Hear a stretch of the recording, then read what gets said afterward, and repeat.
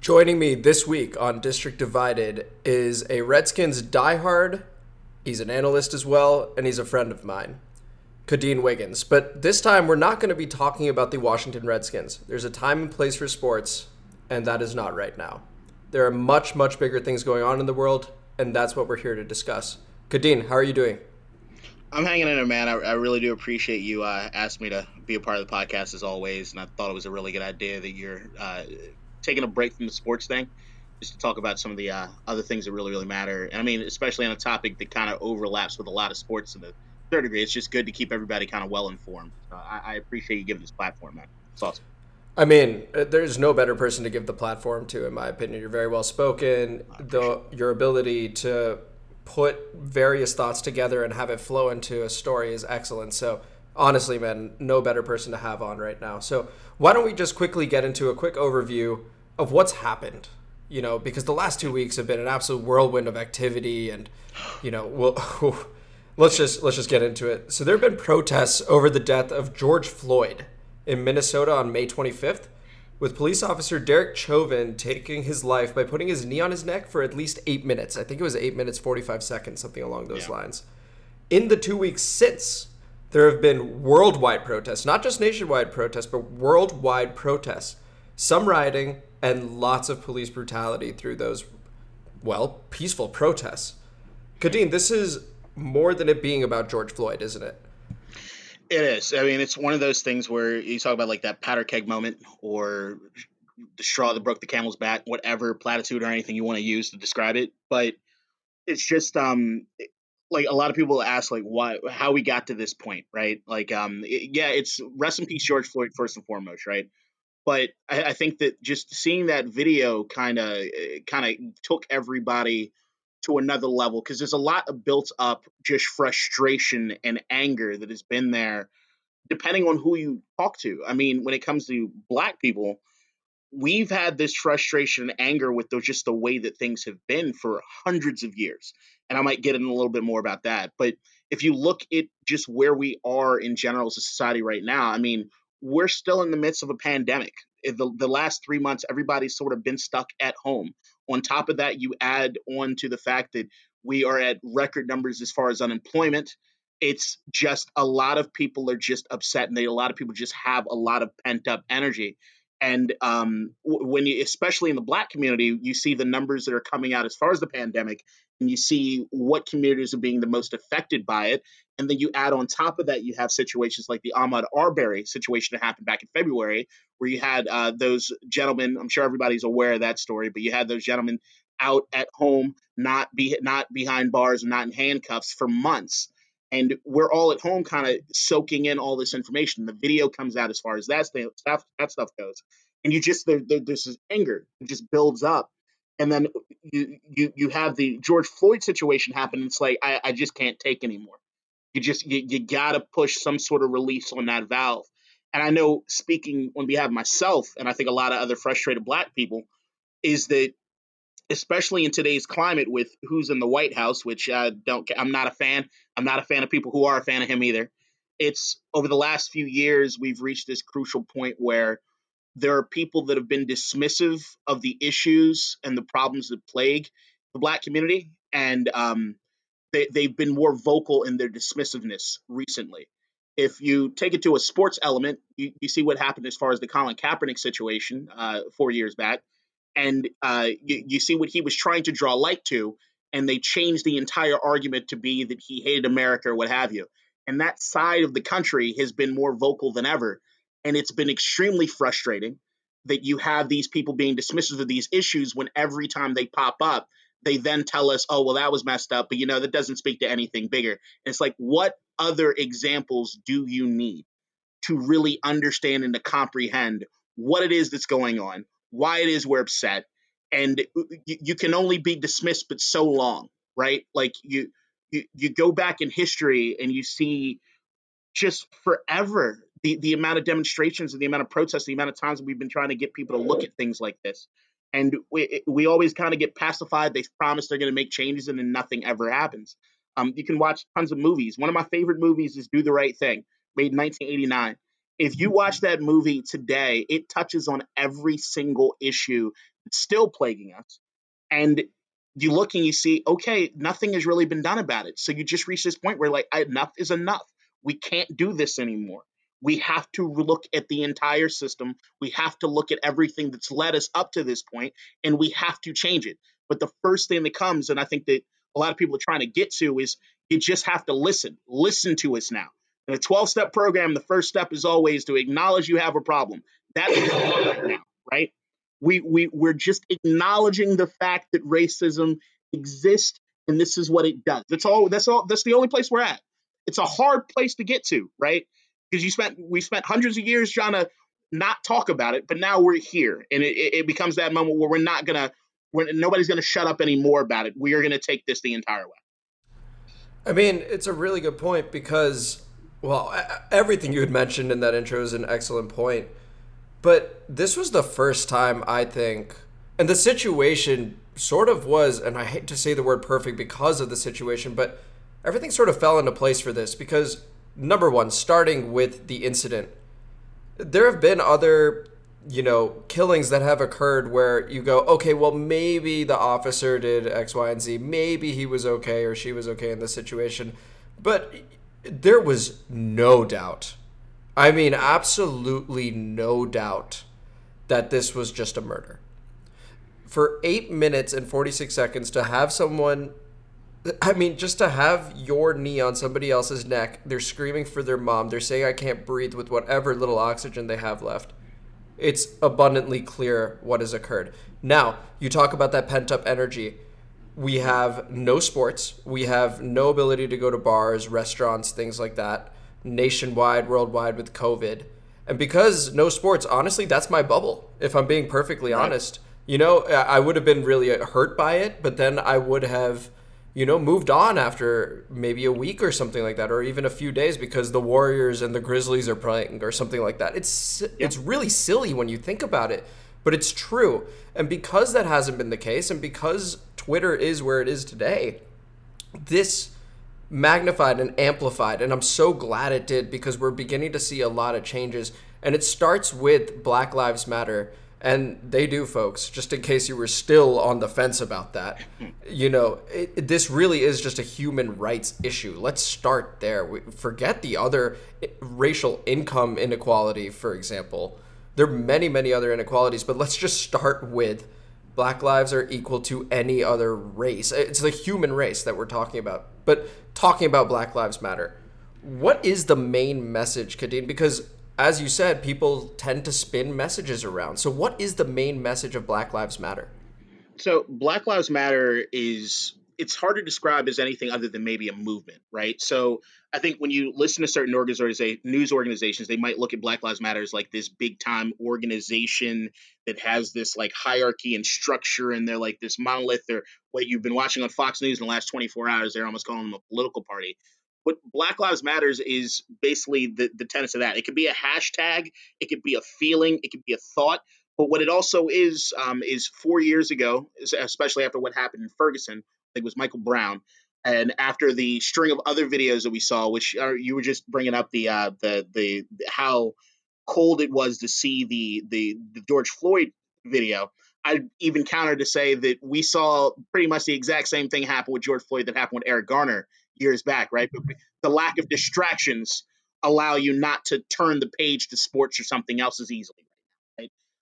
But coming out of Ferguson, there was that seething that sort of happening again, where it was over time, Black people have talked about things that have happened, especially in their interactions when it comes to police, racism as a whole, but especially in those interactions we have with police. And it wasn't until fairly recently that everyone then has a high res camera in their pockets that they carry around, and it's become more prevalent to see the issues actually happen, as well as the body cameras and things like that. So Black Lives Matter kind of started in a sense of exactly what you said, is just an acknowledgement that Black Lives matters too. The fact that we even are still at a point where we have to debate the terminology is ridiculous to me. But there you go. People that don't want to change can do whatever they want to do as far as not listening to certain things. But the basic tenet of the basic idea is that Black Lives Matter is supposed to be a loose organizational movement, people really looking at the local level to intervene when violence or inequality is inflicted on Black communities, whether it be by the state or whether it be by vigilantes or whoever. That's the basic tenet of the idea. The goal I think in mind is, when you talk to a few people that consider themselves part of that movement, would be to create a world free of anti-Blackness, where every Black person has the social, economic, and political power to thrive. I would think that is where the movement is going to go, but it's just a way to get people to actually take a look and to acknowledge, even in that short statement, that Black Lives Matter, that in order for that statement to carry weight, you also know that there's an alternative where there are people that do not believe that Black Lives Matter. So we have to at least get to that point where everyone can agree on that part of it, and then we can move on from there. And that Black Lives Matter in a nutshell would be that. And I mean, they're also, I guess people will say that Black Lives Matter, but they're also saying that all lives matter too. And to those people, I'd say, yes, of course, all lives matter. We're just saying Black Lives Matter as well. That's it. Because all that you're seeing from a police brutality standpoint are the innocent killings more often than not of Black people. This is what it's about. It's primarily about police brutality here. So that's what really it's about. So the all lives matter thing always just sort of irritated me from that perspective. Yes, of course, all lives matter. We're just including Black lives as well. That's it. It's bullshit contrarianism is what it is. It's people that hear something and they want to hold on to their notions of BS. That's what it is. All lives matter is you'd be an idiot to think that everyone doesn't believe that all lives matter. It goes without saying. But the fact that there are people crying out that Black lives matter, basically you could say Black lives matter too at the end of the damn statement, right? To get people to understand like what it is we're talking about. You have a sect of the population that is screaming that we do not feel under any circumstances, we have the receipts to back it up, that our lives do not matter as much as other people. That's why you have situations like the Ahmaud Arbery situation, where you've got three guys that hunt down and lynch a man, and they're walking around and having dinner with their families at home. You can have a police officer put his knee in someone's neck for 8+ minutes, and still go home to be with his family.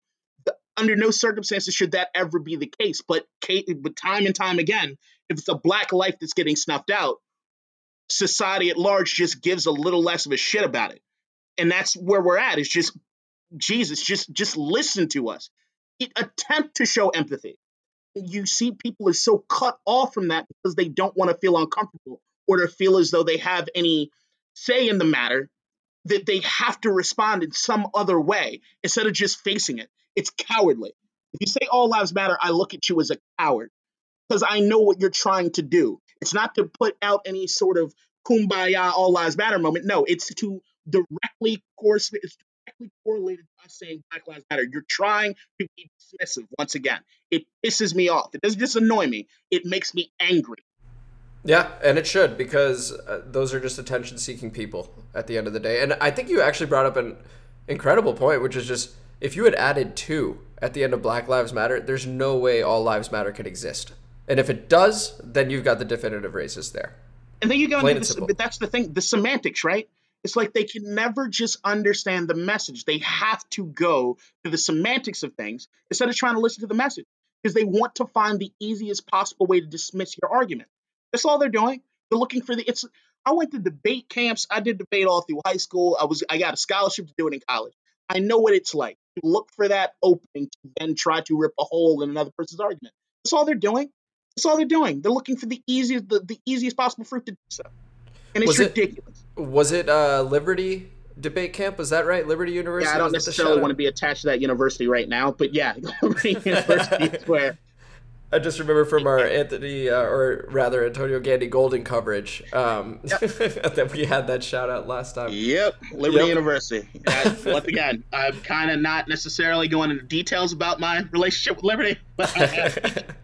Fair enough, totally fine. And now, so switching gears for a moment, or rather just pushing the envelope a bit further, there have been calls and cries to quote-unquote defund the police. And a lot of people have been freaked out by that because they're thinking maybe it means no more police, and maybe it does. You're about to enlighten us on that. So what does it mean? Because does it mean what it sounds like? would there be a situation where there are no police, or are the funds just being reduced and then going elsewhere? What does defund the police mean? Because I think there seems to be, and I saw a couple different polls where 16% of people, and it was a big poll, want to genuinely defund the police. And I Yeah. think it's just spread a lot of panic, and I want you to either quell that or, hey, stoke it up, but at least have us understand. I'll be the first one to say it's going to sound mean as shit. I'm not really in a place to make white people feel okay about things right now. I'm okay with y'all feeling a little uncomfortable right now. Get a little slab or taste of what we've experienced. I'll get out of my black radical moment for a second. Um, Defund the police, like I was just saying about messaging, right? Um, Defund the police on a surface level does cause panic and alarm for people, and I understand why that would be.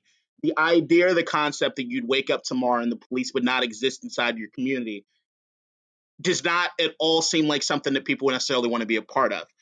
What defund the police is supposed to really do is open up the conversation on what it is that we're doing when it comes to policing in America.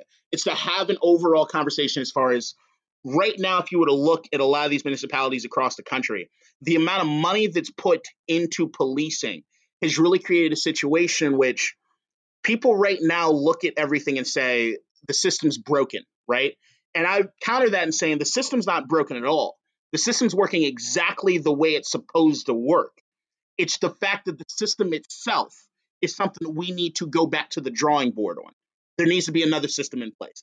And defunding the police is supposed to kind of awaken people to that.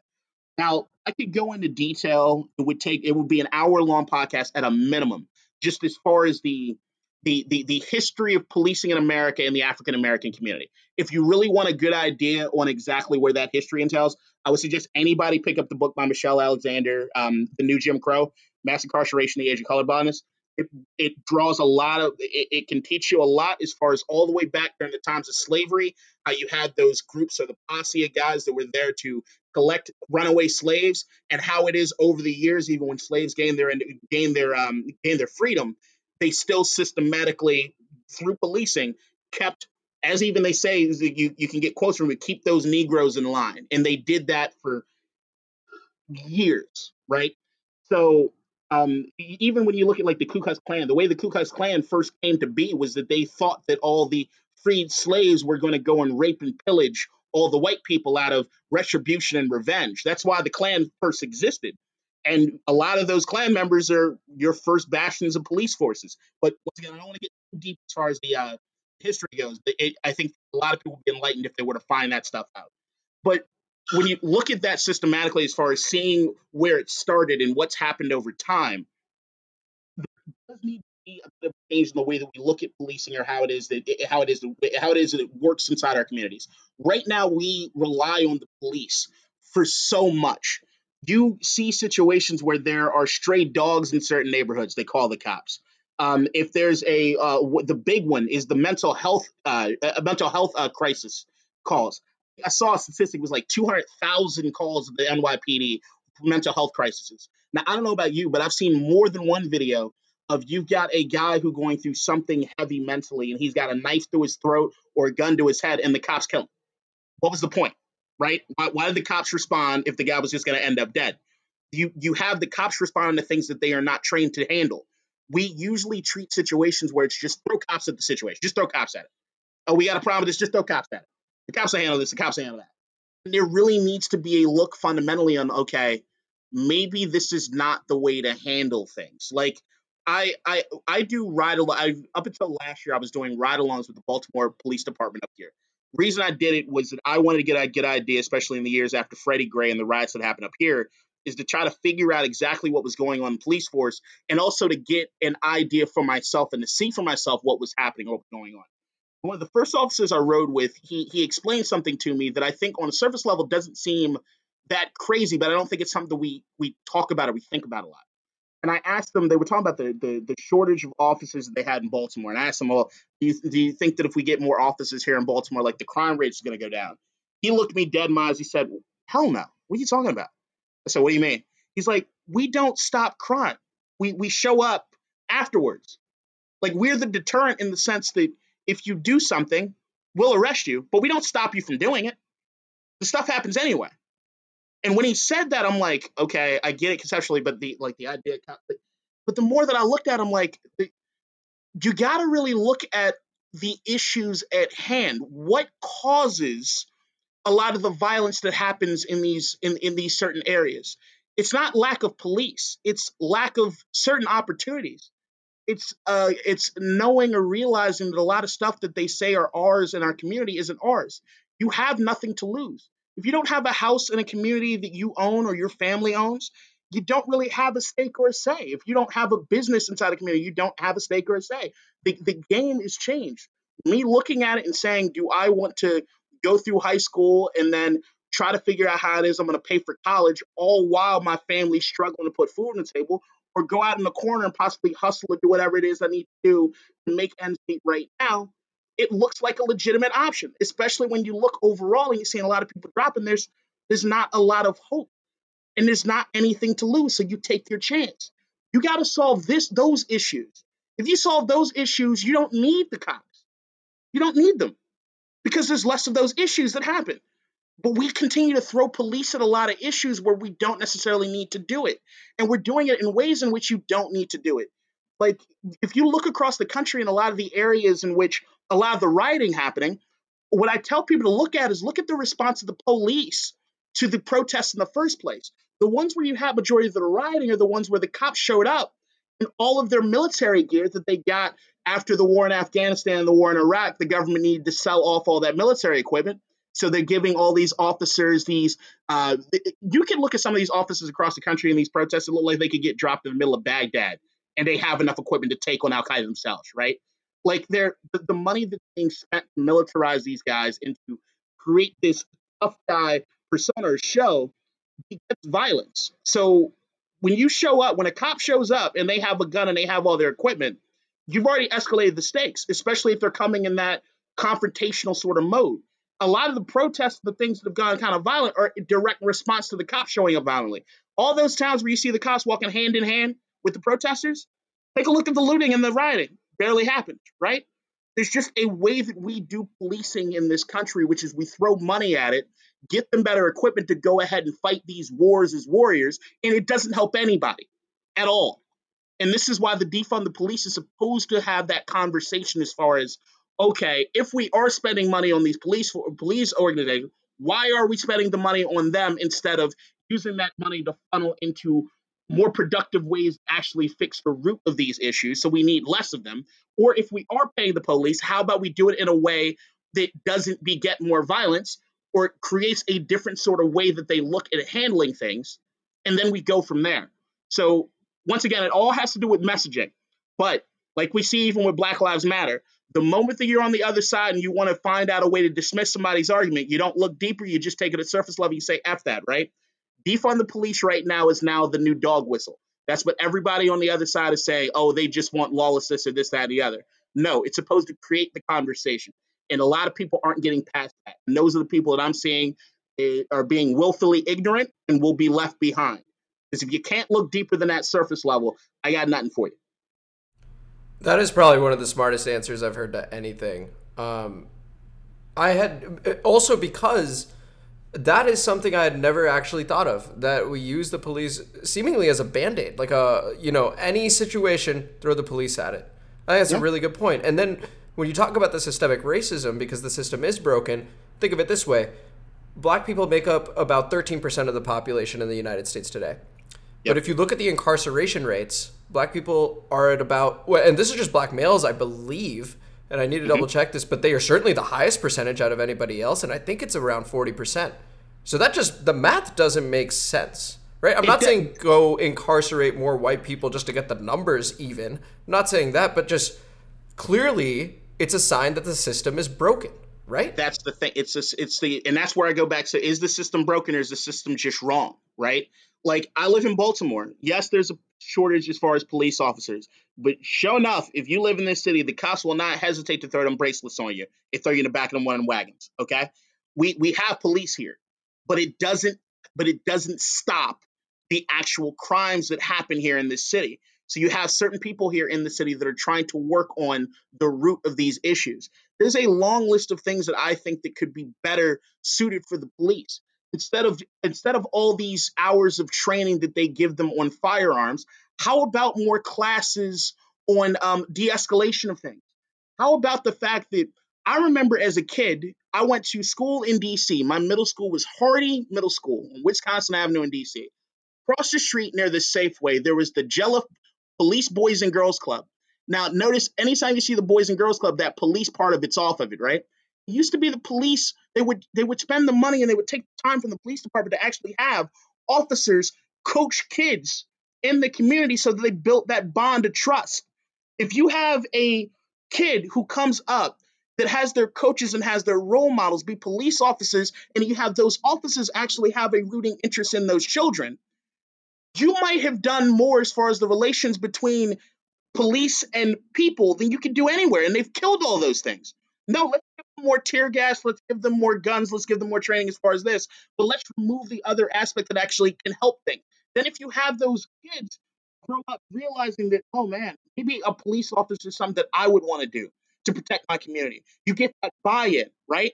Or if they see something wrong, they might be able to talk to police as far as certain things and getting to the root of certain issues as far as stopping certain crimes from happening. It changes your thought process. But no, all we do is we throw more money at the violent aspect of things instead of looking at the root cause issues. And it's huge that we need to have these conversations. We need to have those, we need to have the police that are with the community on things. And we also need to hold them accountable, which is another thing as far as the money goes. And shoot, I could go into a tirade as far as the police unions, Jesus Christ. But it's there's just so many. There's so like the more I talk about it, the more you just realize, like in my head, how many things are just wrong. How many things we just don't have the right way of looking at it. And it's just so aggravating that we're so hard headed in the way that we deal with things in this country. We're just so hard headed on it. So aggravating.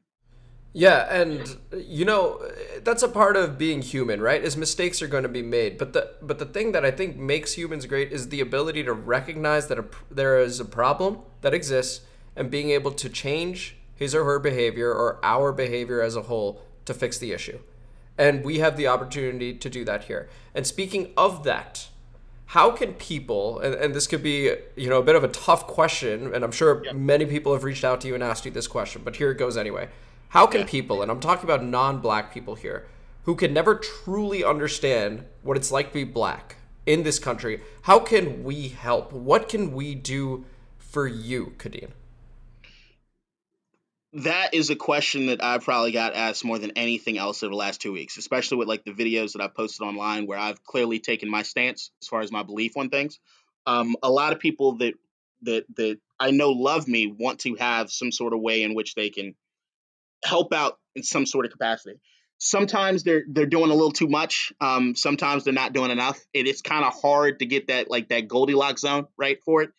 But what I would tell people right now is even in the statement that you made just a few seconds ago, I'm not calling you out or anything, but it's that thought process that what makes humans great are the ability to take an information and really change or do what have you to create something new or to acknowledge their mistakes or their shortcomings and they come back from that. I would say, yeah, in theory, that is completely accurate. But as a black man in America, I know that I've experienced enough in my life and I've heard enough from my father's father, to know that as much as this has been an issue, a lot of people have not changed a goddamn thing. And it's kind of hard pressed right now as a black guy that we've heard some of these things before. We've heard people say, oh man, this is messed up. We should really do something about it. And a few months later, we go right back to watching basketball and shit, and everything just goes back to the way it was, right? So there is a sort of cynicism that we have. So before I even give any advice, I would say to non-black people, you have to excuse us in our cynicism because we've seen a lot of some of this. We've seen some of this stuff before, and it still didn't really mean change. And there are a lot of people out there trying to put messages and stuff out, and they just ring hollow. Like, I don't know, I saw Nancy Pelosi and Chuck Schumer wearing kente cloths, and it rubbed me the wrong way, as I think it should have rubbed everyone the wrong way, right? It's that those hollow sort of, okay, yeah, we're allies, but I'm like, what the hell are you doing, right? But what I would tell white people more, or not just white people, non-black people, do your research, do your history. When you realize that we've been saying these things for basically hundreds of years, I think people gloss over that or they don't really understand what that means. So there are a lot, I think Vox, BuzzFeed, everybody has listed documentaries that you can watch to really get a good understanding of just what the history of Black people in America are and what we've had to suffer through. I grew up in the DC public school system. I can tell you, if it wasn't for a couple of the AP classes I took in high school, there's a large swath of history that I know that I wouldn't have learned about. And I know across the country, just knowing the diversity of DCPS, there's a large chunk of people that have no idea. They don't know. They might know the I Have a Dream speech from Dr. Martin Luther King, but they don't know anything about the letters from Birmingham. Like they know the hit, but they don't know he had a whole other catalog of hits. He gave the I Have a Dream speech, if I'm not mistaken, in 1963. He lived another 5 years. Do you think that was the last speech he gave? That was the last thing he ever thought about? No. Even look at where he was when he was murdered, when he was assassinated, and what he was trying to work on, and how far he had to go. I've had a couple of my friends who aren't Black. I've had them watch things like Malcolm X, and their minds have been completely blown because they didn't know the story. They might have heard that Malcolm X is just some anti-Semite, this, that, and the other, and then you come away from that being, oh my God, I was so wrong. I had no idea.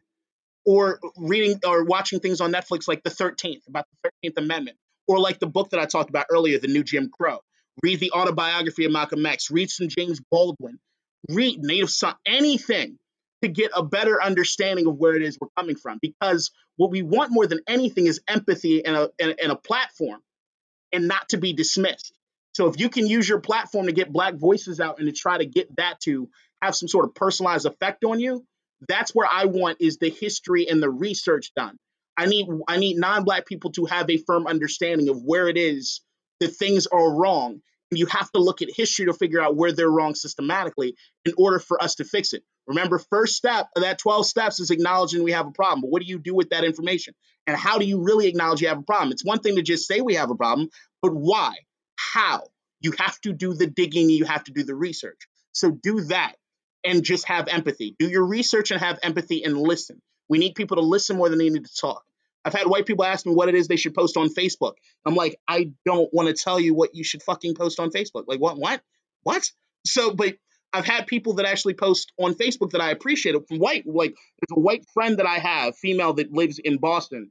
And when everything went down, the first thing she said was, hey, all I know is this. I think what happened to George Floyd was messed up. I can acknowledge that I, as a white woman, I cannot say firsthand that I've ever experienced any racism or anything, but I'm listening to my Black friends. I don't know what to say right now. I don't, but I want to listen and I want to learn. And she's been giving updates on what she's learned. She's been sharing facts and things about what she's learned. She's been helping as far as supporting Black businesses and holding others accountable. That's another huge thing that non-Black people can do, is that I think enough years have gone by where people like me have tried to yell at people that don't agree with us to listen, and they haven't. They've shown that their ears are turned off. But when you go home to Thanksgiving and you've got your uncle that says some sideways crap about the Black guy at the grocery store he saw, check them on it, right? When you start seeing business owners talk about all lives matter and that look at these savages out here on the street, check them on it. Don't give them your business. Let other people know. Out these people. Let them understand and let them know that this is not the way things are going to be anymore. I'm tired of yelling. I need other people to try to do some of the yelling for me, but I'd say do the yelling to your own people, to your family and your friends, and just educate yourselves. And I think the American population as a whole is very, very good at watching things, so we can certainly do that. And reading books, just instead of summer watching reading The Office, again. Instead of watching The Office, turn on Malcolm X. You can do it. You can do it. You've seen that episode. You know what happened with Jim and Pam. You already know. You get it. I get it's a safe show. But put something else on. Just try. Perfect. Yeah, that is very doable. And then, like you said, it's educating ourselves and making sure that we understand how and why we got here as part of that 12-step program. And I applaud your friend in Boston who is also giving updates. So that's proof that she's putting in the work and the effort and supporting Black businesses. That's another great way to do it because, again, there is racial income inequality as well. The average amount that a Black family will make versus a white family is $30,000 less. That's absurd. I Yeah, know the skin color doesn't demand less. It makes no sense. that's the thing is that I always like the net worth viewpoint is that you look at like the average net worth of a white family in America, it's $130,000. Net worth can include property, right? So that can include your car, your house, what have you. The net worth for an African American family in America is $19,000. You can't do anything with that. You don't own anything. That's that you can't live or expect to really have any stake in anything there on that.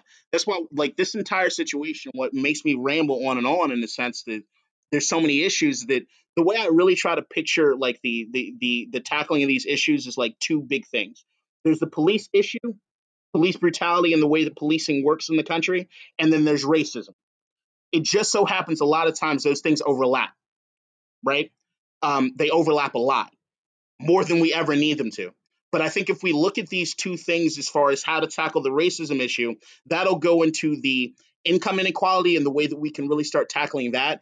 It's how it is that we can start tackling the biases that we have within ourselves and how it is you have that logical conversation within yourself to not use that bias to inform your decisions.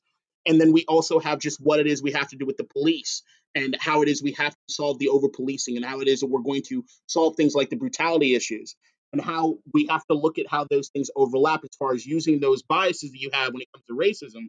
And if you're a police officer, it makes it that much worse. They're two separate issues at hand, and we have to kind of look at them and to put real world practices and real world policy changes to really solve both of them. Don't think because we defund the police that racism gets solved, right? And don't think because racism gets solved that it doesn't stop. I mean, I've been watching the news the same way that everybody else is. You see the 75-year-old white man in Buffalo getting dropped and having blood come out of his ears. It wasn't a black guy. There are police brutality goes beyond just the race because it's beyond black. It just so happens because of the racial issues we do suffer at a larger percentile than you would have as far as your non-black counterparts. But we have to look at them as two issues that we have to tackle. You got to look at things in a manageable way. It gives you hope that you can actually confront and to take things on. Stop looking at them so big and so grandiose. There are real world things we can do to tackle both of them. And that income inequality part of it is probably one of the biggest factors when it comes to the racial issues in the country.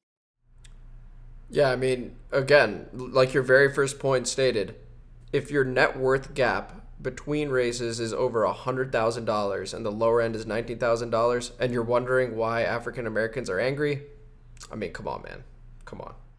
Especially when when they burnt down the Target in the AutoZone, it pissed me off so much to hear people yelling about that. Because I'm like, I don't know any black people that own AutoZone and Target. I know they pay people barely above minimum wage to go work in their stores, and I don't know about you, but I can't shop at Target because it's too damn expensive, and I make more than $25,000 a year. So it's like, what are they burning down? Is it really ours? Is it our community? I know they got tax breaks for building those companies inside the area. So how can they really even be a part of the community as far as just what it is they're making off of the community? They're getting labor from the community. Look at the profit margin. Somebody posted something. I haven't looked at it myself, but somebody posed this question the other day, and it messed my head up. And it might be a controversial thing to say, but they said to go back and take a look at the profit margins of plantation owners in the South. They still had to pay for the slaves, and slaves weren't cheap. Now, fast forward to 2020 and take a look at some of these big corporations, and why don't you take a look at the profit margins there? See who actually made it out, and if slavery is gone. Well, yeah, like you said, there are a lot of problems. There are a lot of problems, and we're just beginning to shed light on a bunch of them. So these are historic times, frankly, and let's see how we can push forward, in the coming months, because in the coming weeks even. It's a very immediate thing, and change can happen so quickly. So I'm looking forward to seeing what can happen. But Kadeen, let's speak on a more personal note here, if you will. You've been raised in this country as a black man. Is there, and this is if you're comfortable with it, is there any one experience or, moment that you would like to share where you have been discriminated against? So I think a lot of people think it's almost like a movie, right? Like Remember the Titans, like diner scene, or like there's this big moment where oh my God, racism exists, and I realize it now. And It's never like that. It's a lot of little micro moments that you start realizing there's an uncomfortability that you have, and then it kind of balloons out of that. And there are some situations that end up being bigger than others. It's just when you notice when you're growing up that certain things are different, and they could go from really, really simple things that just seem on the surface level, oh, that's not that bad, but it weighs a toll on you. From the time that I used to be an insurance salesperson, and it was all over the phone, and the amount of times that I heard, "Hold on, what are you? You speak too well to be black." That stuff matters. It's just that it pings, it messes with your head. To going on a college campus and you got the white girl that'll tell you she only messes around with black guys, and it's like, okay, while that might be okay in this short term that I'm getting into, what is up with the mental picture that you like? There's a distinct sort of racism when it comes to shit like that. There's a The conversation my dad had with me is when I was a little kid, as far as what happens if the cops knock on the door. Make sure that they show you a warrant, or when the cops pull you over, to make sure they can see your hands at all times. I grew up with a lot of white friends. I know their parents didn't have that conversation with them. It goes to the more egregious situations. I remember being in the Toyota Camry in a cornfield, and this white dude, they were the first. I was like the first black guy they hung out with. He turned around at me, and he thought it was perfectly fine to say this. He turned around and said, "Kadeen, you were so much fun for a nigger." And I look back and I'm like, "What in the world?" He had no idea. Now I'm in the middle of a cornfield, mind you, so I waited to talk to him about it because I didn't feel like getting left behind or hung up on some calls or some shit.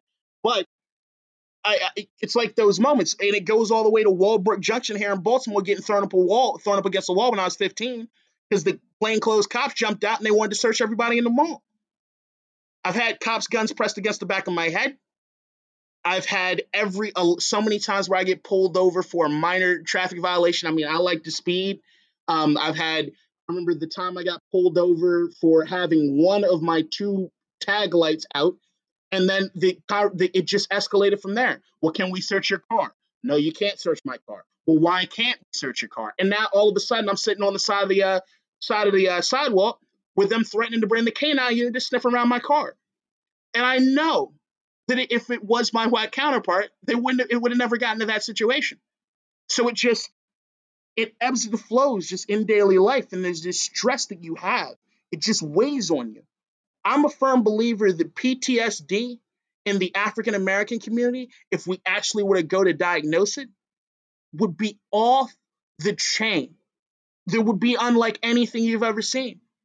If you look at the areas in which we come from and the death that we see from people that are just as young as us, from family members. I know people who lose a grandmother and they need to take a month off of work just to get their mind right. No, we got to keep at it. We got to keep going. It's the same thing I saw even with the pandemic. The essential workers. I live in DC. I know what the demographics are as far as most of those grocery store workers and delivery drivers. I know why the numbers are getting so high. And what do? They keep telling us to just keep at it. Stop complaining and keep going. Stop complaining and keep going.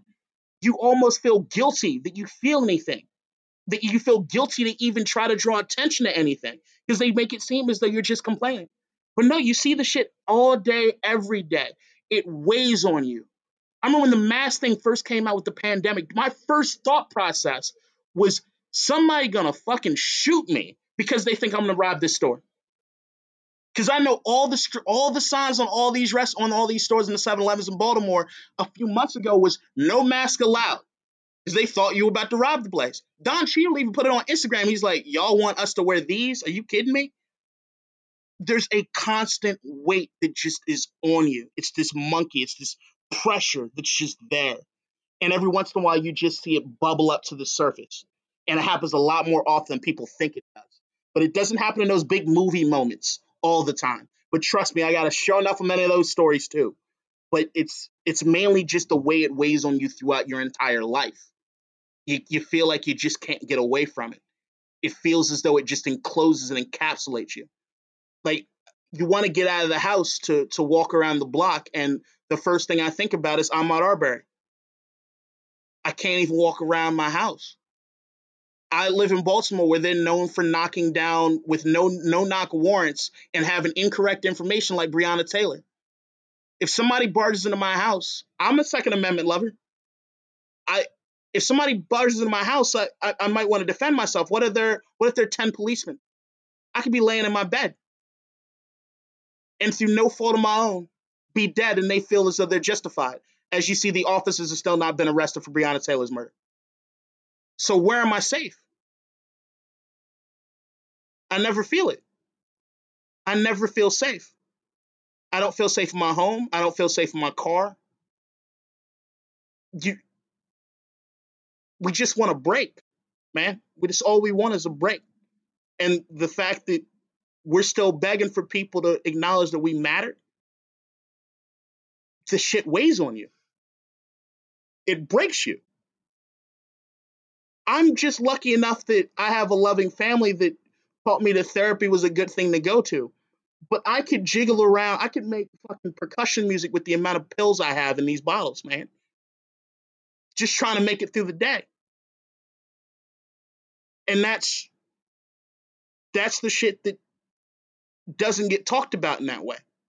And we're happy that people are finally getting to a point where they acknowledge it, but Jesus, it's a lot. I remember my 26th birthday, my dad called me. I lived in Virginia. My dad called me up to the house.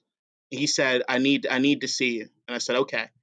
And I got into the house and he poured me a shot. I said, what is this for? He's like, you turned 26 last week. I want to congratulate you that you're not dead and you haven't been thrown in jail. And I said, that is something to celebrate. We should never have to be in this position where we celebrate that shit. But it happens. Well, wow.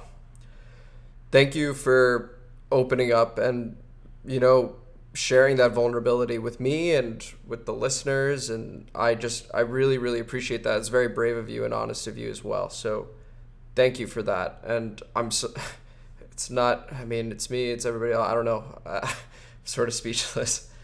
Let's move forward then. What is the end goal here? The end goal is for kind of piggybacking on what it is that I just said, is for my safety to be a reality. I can understand if the anxiety and the PTSD or whatever that I'm going through still has these phantom thoughts of happening, but I need the realness of them to stop. And I think that that's what we are striving for right now. There are a lot of campaigns, there are a lot of movements happening, some better than others. I think everybody's kind of looking to see that unified voice that we kind of go behind.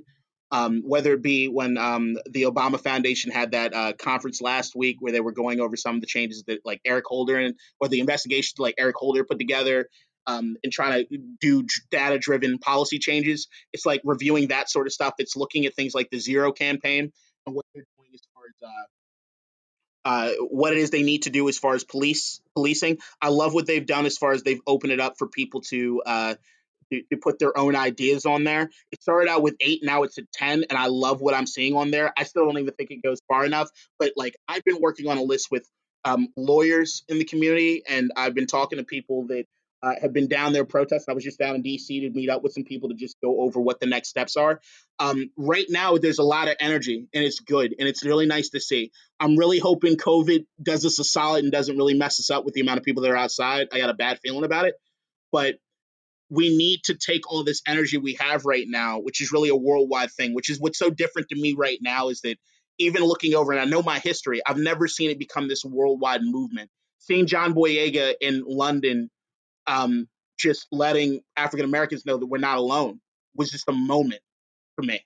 Um, but we have to take this energy and we have to funnel it into actual policy changes. It's getting everybody, it's getting everybody informed. But it goes back to what I was talking about as far as the history goes, to learn. And then outside of that, it's getting people to understand what power they already wield, um, and utilizing it. So we know voting is vastly important. And I know for a lot of people, it feels as though regardless of who we vote for, the problems are still the same. But we have the opportunity to really hold politicians accountable now. We're you look online, there are people that really are believing in this thing, and we're not going to let certain things slide. So it's getting out there and voting in your local elections. It's knowing that you have say in the city council and the mayor who appoint certain police chiefs. and their policies. It's knowing that we need cops to stand up too and realize that some of these places the police unions have gotten completely out of control. And the only way the police unions exist is if you pay your dues to them. So kind of looking at things like that. If what are we going to do to actually affect change now? Um, the pandemic is also, like I said, the pandemic has been very illuminating to me as far as looking at the cogs of the way this system itself works and what's important. And I'm starting to get in the place where I want it to be articulated what will happen if we don't get what we want. And whether it be voting people out, but also I'm at a point where I might start calling for general strikes because I know that looking at the way the country was running during the pandemic, they still had essential workers. And my thought was that when I saw all the essential workers basically being forced to go to work, because if they decided not to, they got fired and they couldn't even get unemployment. My thought was that what if every single one of those so-called essential workers didn't show up for work? They'd have to come to the table. They'd have to figure out ways in which they would change things. So I think we need to figure out ways to utilize our power that we already have to cause change. And we have to know that we're not going to stop. It's not going to stop. I try to tell people that I was born in 1989. Dr. Martin Luther King died in 68. He was still marching. He was still protesting. In 68, if you were to talk to anybody that was around him during the civil rights era, they would tell you they were never really scared of protesting in the South, in Alabama, which shocks a lot of people. What they were most scared of was the North. They might protest in Alabama, there'd be 100 KKK members there. Like, all right, it's to be expected. But when they were fighting for equal housing rights in places like Chicago, and 10,000 people would show up and be angry and violent, there's an idea that we have in this country that like racism exists, but it's only like this Southern Billy Bob redneck hillbilly sort of thing. And it's not that. And 1968 is not that long ago. Those people didn't just die off. Those people just didn't have a change of heart. They had kids. They taught them things. They might not have been as overt as they were back then. They might be a little more subtle. But we have to realize that this issue is everywhere. And it's not going to be 6 months worth of stuff that, okay, we're all back to where we need to be. This is going to be a generational thing. This cannot leave our consciousness. We have to continue to work at it. And my favorite line that I live by right now is that I will not be pacified by bullshit. Wear as many kente cloths as you want to. As long if we don't have actual change happen, this shit isn't over. Makes sense to me. Read you loud and clear. And from this conversation, there's a lot I didn't know. And there's a lot of listening and learning that I need to do still. And I know many, many others do as well. Kadeen Wiggins, thank you so much for being on the show, for your friendship, for your brutal honesty today. It means so much to me. I really appreciate it. And I really appreciate you. Thank you. Thank you, man. Thank you for allowing me to there's a lot of stuff that kind of weighs on me. And like, I spent the last 2 days kind of being more radio silent because I just need these moments to kind of take for myself. But it's always good to get kind of back into it, especially when I feel as though the conversation is a productive one. So thank you for always providing a productive platform to really get ideas and good thoughts out. I appreciate everything you're doing, Ahmet. I consider you a brother, man. And yeah, we're just keep up the good fight and keep on doing what you're doing. I love what you're doing, and it's important. Thank you. Thank you. This is District Divided, folks. Have a blessed day and stay safe.